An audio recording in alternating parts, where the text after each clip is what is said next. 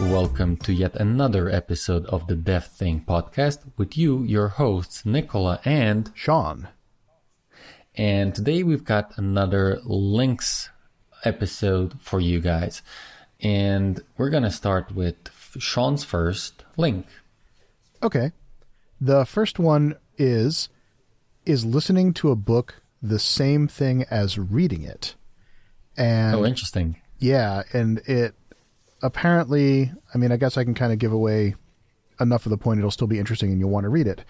And what they say is that you expect it to be either, yeah, they're the same thing, or no, you must always read. You can't listen to it because it's not the same experience. And the answer is actually neither.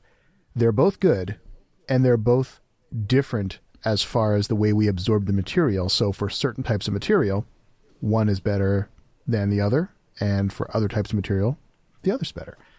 And I'll leave it to the reader to find out which is which. Excellent. If I have to guess, I would immediately say fiction is way better like this, because, you know, the guys that read these books, I mean, you included, right? You guys can do stuff with your voice and it's awesome. In a way, you get like memorable characters in, right? Whereas, you know, when you get an actual something where you need to kind of like stop every few minutes to highlight, quote unquote, highlight something, right? Well, it's honestly better probably to have a book, because you can just go back and see the highlighted part. I don't know. We'll see if I'm right. I'm definitely going to read that one. Yeah, well, for two things. One, audio is better in that when a sentence is pronounced a certain way, and I don't mean pronouncing the words, I mean putting the accent on the right word, because the same written sentence can have multiple meanings. And the example they give is, "Wherefore art thou Romeo?" which people think that Juliet's asking where he is, and you read that out in your head and you think, "Wherefore art thou Romeo?" But apparently the correct way to speak that sentence is, "Wherefore art thou Romeo?" So she's wondering about him being Romeo as opposed to where he is. So it can be good for that. However, if you're going to absorb material and then take a quiz on it, reading it by eye, you have a better recall than if you had listened to it. And there's some more stuff in there. But yeah, I think as far as fiction, I don't know how much it matters unless you're probably not going to be quizzed on it unless it's for school. But interesting. Okay, this sort of could be a podcast episode in itself, but I'm wondering, do you think, or do they say that you can listen /read a book quicker when you're listening to it on, 2x, 1.5x or whatever, versus actually reading it? Right, yeah, they didn't go into that at all. Interesting. I'd really like some data on that thing. Yeah, cool. I'm definitely going to read that one. My first link is from Blair Reeves, and it's titled "Don't Work." And I love this because now I can say "don't work," quote unquote, remotely, because it's literally, the title of it is in quotes. So woohoo, there we go. And not a very long post, but he goes into why not work remotely, and on the other hand, he calls it work distributedly. And I'm honestly going to leave it to the reader to go and read what he thinks actually with this distributed working. And yes, he does tackle this thing called collaboration and what happens when you actually are not with people in the office. It has its own challenges, right? So go read it and see what you think. And maybe also, we're curious about people who, are listeners who may be doing this for even longer than, I or Sean have done before. And I'm really curious, what are your thoughts or some tips on working remotely? Okay. My next is a pretty simple idea. The title is Unconventional Way of Learning a New Programming Language. And we have talked about, and I have recommended on this show before, that the best way to learn a new language is to have a project and just do the project. Buy a book, use websites, but use them as references to build something. Because if you just follow instructions here. Here's how to do this in the language, or here's how to do a for loop, or here's how to write a class. When it comes time to actually achieve something, you're not going to really have an intuitive way to put those pieces together into the end result you want. But if you stumble along in the dark and just start dragging in little bits of information from a reference along the way, it's very effective. However, this author suggests that the best way to learn is to contribute to an open source project written in that language. And his reasoning is that you are going to be subject to the code reviews of people who have been doing it a lot longer than you and who are going to expect your contributions to be at the level that they are expecting for this project that they're putting out into the world. And before you get freaked out and say, I'm not good enough to contribute to name project here, every project that has issues or a ticket tracker of some kind will have trivial tickets that no one else is wasting their time on because they just don't really feel like it. And anyone can come along and fix a few of them. And I did that myself a number of years ago with Django. I did 5 tickets in a weekend that were easy to do. And Django had thousands of open tickets, and some of them are even labeled something like low-hanging fruit, depending on the ticket tracker of the project you're using. So I think he makes some good points, and it might be a really good way to learn. And it's a good way to really, if you think about it, you are getting free coaching, free private coaching from people who are probably pretty good if you're interested in that project. Awesome. Interesting. Would you say that total beginners can also do that? So like somebody who doesn't yet even fully know the syntax? If they're completely new to programming, I wouldn't want to say yes, possibly.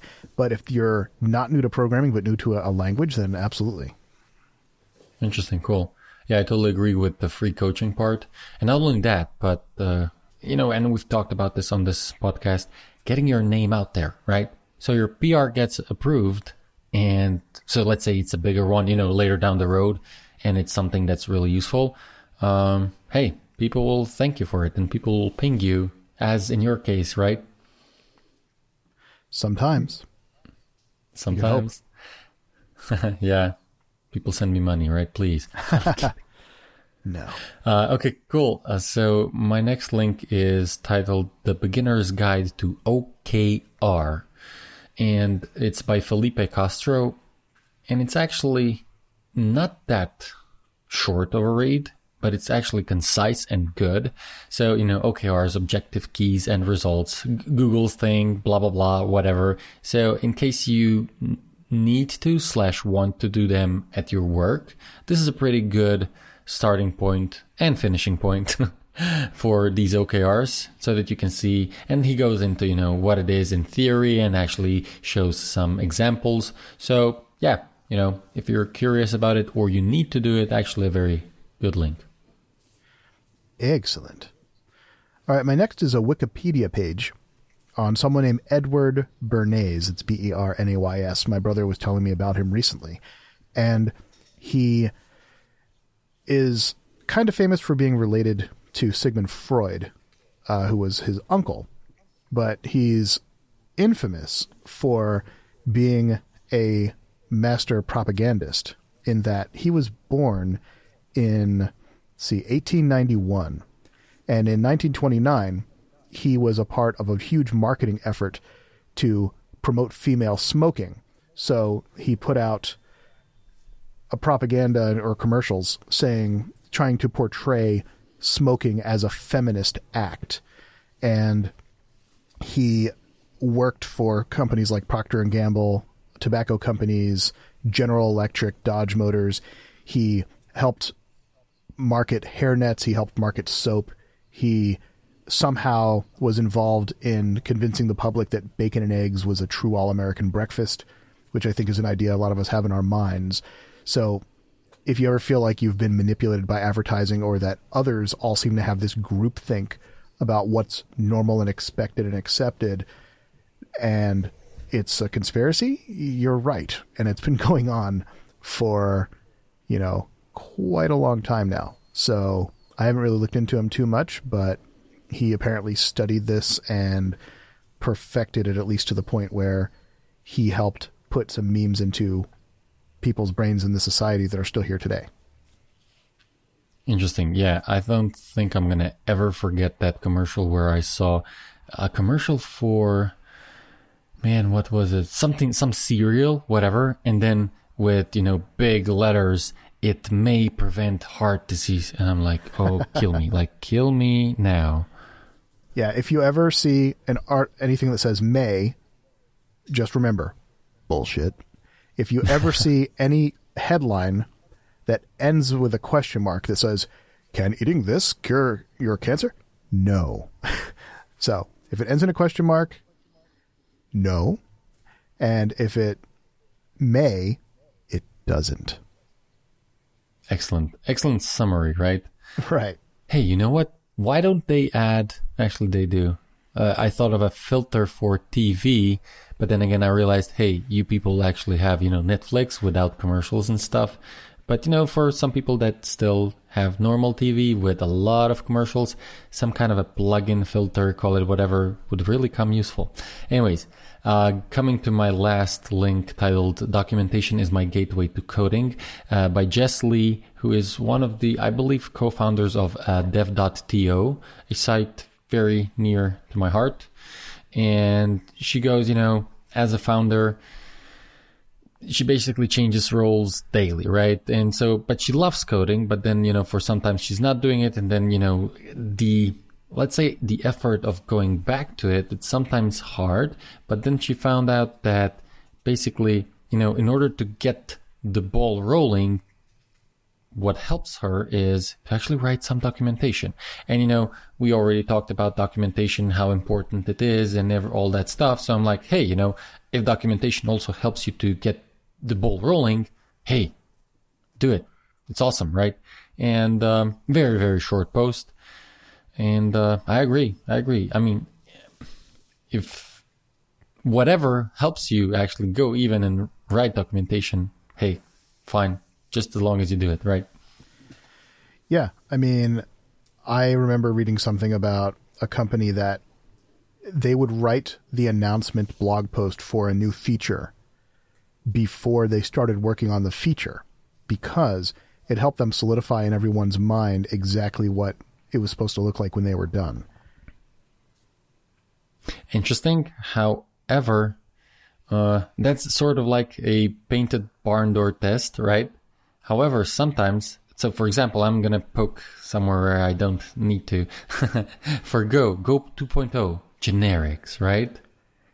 Then you have certain amount of people who will say, okay, you do that, I'm off the platform, and off the language, I'm not going to use it ever.